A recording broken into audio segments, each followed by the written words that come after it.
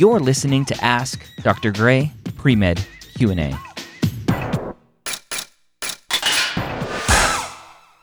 Well, welcome to Ask Dr. Gray Pre-Med Q&A. How is your day going? Hi, Dr. Gray. My day is going great. Thank you so much for having me on the show. I appreciate it. Yeah, you're welcome. What can I help you with? Okay, so my main question is in regards to the personal statement. I've read part of your personal statement book, and you recommend telling your story that led you to medicine and your journey and all of that. So, my story involves childhood trauma. Um, and that is definitely a piece of it that has led me this way. And my physician recommended that I do not disclose it in the personal statement. However, I feel like it is so much a piece of my journey to medicine that I'm not sure how to exclude it. Yeah. So kind of like just a little bit of background and kind of the story I'm kind of putting together so far, but it's a very rough draft, is I survived childhood sexual abuse and had suppressed the memories until late in my junior year of college. Um, I began volunteering as a sexual assault advocate, and through that training, the memories started coming back. So then my senior year of undergrad, I did okay. My GPA went down a bit. So I had a 4.0 senior year, 3.6 or 4.0 junior year, and then a 3.6 senior year. Okay. Um, And so I went down first 2 year GPA were okay as well? Freshman year was a 3.5, sophomore year was a 3.7. Perfect. Okay. And then I did like a DIY post-bac, which was a 4.0. Did you do the post-bac because your major wasn't science-based? I had a psych major and then I was minors in biology and chemistry, but I took about 10 years off. Okay. So then I did post-bac just to kind of refresh the sciences. Makes sense. So essentially, all the memories started coming back my senior year of undergrad. And then I decided I needed to take time off from pursuing medicine to focus on my healing, and because I didn't think it would be fair to my patients or like my future patients if I went into medical school with all of that going on. So your plan was to go to medical school throughout undergrad. Correct. All of these memories come up and you press pause on that to really take care of yourself. Correct. Okay. So that is kind of the plan. And Okay. then I ended up taking about 10 years off. So I graduated 2011. Okay. And so I took about 10 years off, and now I am looking to get back into it. So during that time, it was partially just taking time to focus on myself. And I liked the job I was doing. I was working with people who had intellectual disability. I was working in the group homes. I was working as a case manager. And I really enjoyed that work. But then in this past 2 years or so, I have really starting to want to get back into medicine. Part of that was I went through another sexual assault, and is through my really the care that my physician provided me, and just kind of that empathy and compassion and wanting to be able to give that to others when they're going through a challenging situation. Yeah. And that has kind of reignited this fire and made me want to continue pursuing medicine. So I guess with all that being said, my question is, my trauma story is so intertwined with my medicine story and why I want to go into medicine. Is it acceptable to include this story, or does it make the reader too uncomfortable to include this? Yeah, and it sounds like if you don't know the context around, if someone listening to this or watching this doesn't really know the context around what I say about this, about making the reader uncomfortable, it may sound like I'm victim shaming, like you shouldn't make the reader uncomfortable, therefore like suppress your story, hide your story. And that it couldn't be further from the truth. And you also need to be aware of how what you're saying is landing on other people, just like you would in normal life. I'm a firm believer in you needing to tell your story, assuming it, as you mentioned, is intertwined with your reason to be a physician. Hmm. Unfortunately, there are good experiences that lead to people wanting to go into medicine. There are bad experiences, whether trauma like yourself or horrific injuries or death or whatever else that lead people to want to go in to medicine. And so for you, really the question comes down to how do you tell your story in a way that does justice for your story and doesn't turn out to be a graphic novel that the person reading it maybe has gone through similar experiences and just doesn't want to relive them, right? Yeah. And taking a look at your story and going, well that is me, and I'm sorry, I don't want that in my face right now, and you have to think about how all of that lands on the reader. And so at the end of the day, I think you do tell your story. I think you do include the trauma because it has led to you wanting to be a physician.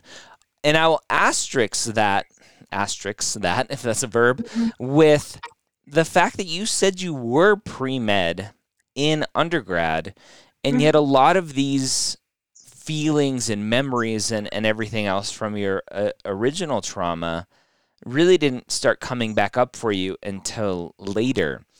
And so my question would be, what was the original impetus for going into medical school, for wanting to be a physician? Was it because of the trauma? You just suppressed the memories of it, or was there something else? I think it was partially the trauma and just always wanting to help others and being very focused on taking care of others. Mhm. It was also my dad, he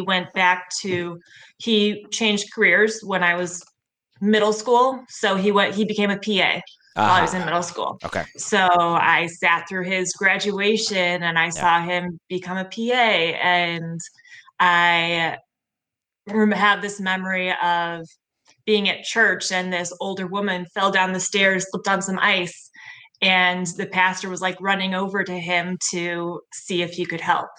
And he was helping this woman and staying with her until the ambulance arrived. Mhm. So there was that piece as well to start the pre-med journey. But then the trauma paused it, and then the trauma restarted it later. Yeah. Yeah, so it's interesting. You have a lot of other things potentially that you can lean on Mm-hmm. that if they were by themselves, they would probably make a very compelling story outside of the trauma. And that potentially is a good thing because you don't need to focus on the trauma as this is why I want to be a physician because of everything that I have experienced and now wanting to help others in a similar way that I was helped, but you have this experience of your father being in healthcare, seeing him go through his educational journey, seeing him take care of patients, seeing this person falling down the stairs and what that was like. So you have a lot of other things that you could potentially focus on Mm-hmm. so that the majority of your focus and a personal statement in terms of your seed, which is what I talk about in the book, is kind of why you want to be a physician and the experiences you've had can be a lot less on your trauma. That way you can still be true to yourself and true to your story and talk about it and focus on it in a brief way or however you want to do it. Um, and still lean on these other things as other experiences that you've had that show this is what you want to do. Would it still be good to include the trauma pieces, like just slightly, to kind of give that background, especially for like I'm struggling with the reason for I was pre med and then I took 10 years off. And I'm Yeah. struggling to explain that piece. Yeah, so I think you could briefly it depends, right? I never want to tell someone this is the good thing to focus on, this is the bad thing to focus on, because it truly is your story. And at the end of the day, you need to write something that when you read it, you can go, yes, this is me, this is what I've been on, this is true to where I'm at.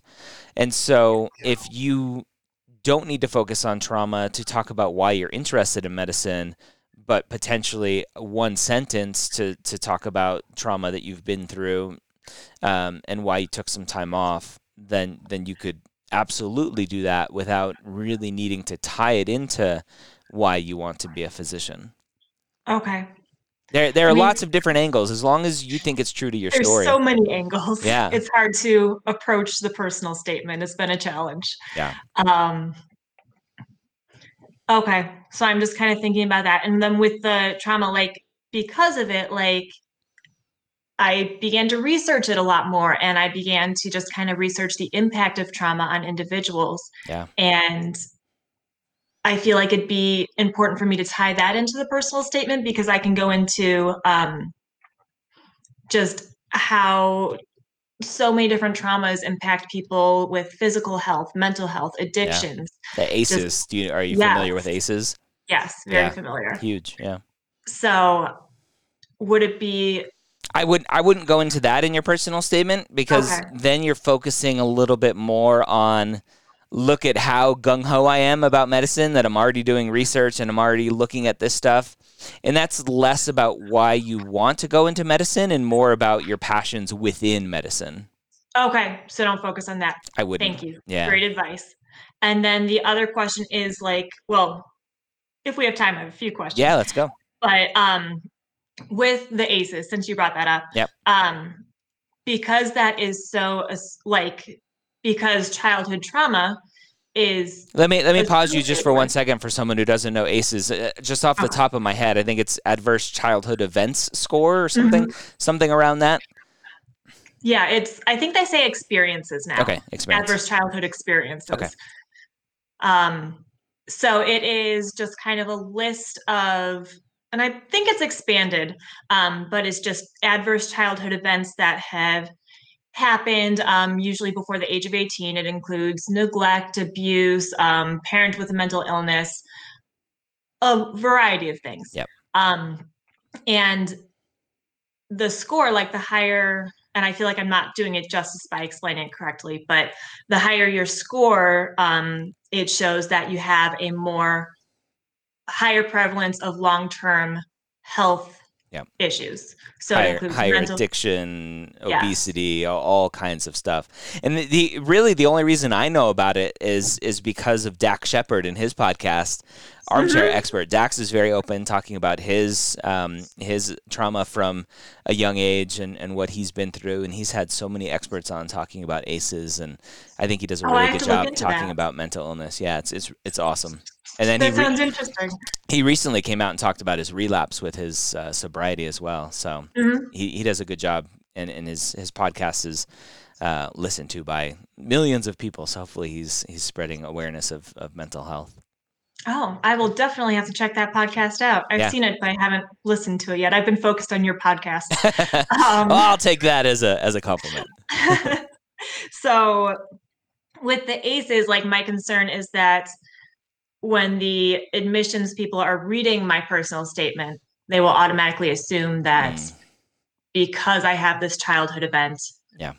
will these other issues come along with it? Yeah. So that is a concern, especially with the stigma associated with mental illness Yeah. and Yeah, that. and I think that is a valid concern, but I think your track record of a solid GPA, taking the time off, doing everything that you're doing in between, and then assuming you get a solid score on your MCAT and taking the next steps of applying to medical school, all of those things show that you have the dedication and motivation and are competent enough and with it enough from, and I don't know if that's the right way to say that, from a mental health perspective, right? Mhm. If you have been or are addicted to medications or drugs or whatever it is, a lot of times you don't have the foresight, you don't have the motivation to do a lot of things that you need to do to get to that point. Mhm. And so I think your actions speak louder than the potential negative consequences or potential effects that may be seen from the ACEs Okay. study. So I, Yeah. I think it's a valid concern, and it may come up. And the question, I think the bigger question in my mind is, you had to take 10 years off. Who's to say that you get through 6 months of medical school and you don't need another break? I think that will be the biggest question. Okay. And I don't think you have to address it in a personal statement. I don't think you have to address it in your secondary essays in any way. But I would be prepared to talk about that if it comes up in an interview. Okay. I mean, I'm hoping because I just did my post back this past year, Hmm. 4.0, Yeah. 3 semesters. So I'm hoping that would help Yeah. with that. Yeah, and I'm a huge fan, right? Actions speak louder than words. And so Okay. your actions and what you've shown has most likely eased any fears um of your needing to take more breaks. And really at the end of the day, if you need another break, who cares? Right? You start medical Okay. school, you take another break. It's you wouldn't be the first person, you won't be the last. And so that whether You just don't you want the admissions. yeah, I mean, whether you had childhood trauma or not, there are students out there who don't do well mentally in medical school, and they need to take a break, and that's okay too. Okay. Good to know. You have been very helpful. So, and then I just have a few other like tiny questions, Yeah. just on top of that. Okay. So I am trying to get shadowing hours, and it is near impossible right now with COVID. Yep. Do you have like any recommendations for a script you would use for cold calls? I don't.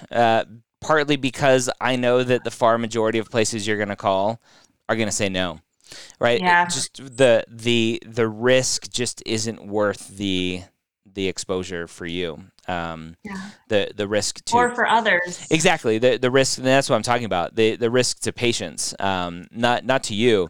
That Yeah. when you call an office manager or physician, they're more concerned about their patients than they are with helping you get shadowing hours. And so, it's just not. It's most likely not going to happen for a long time.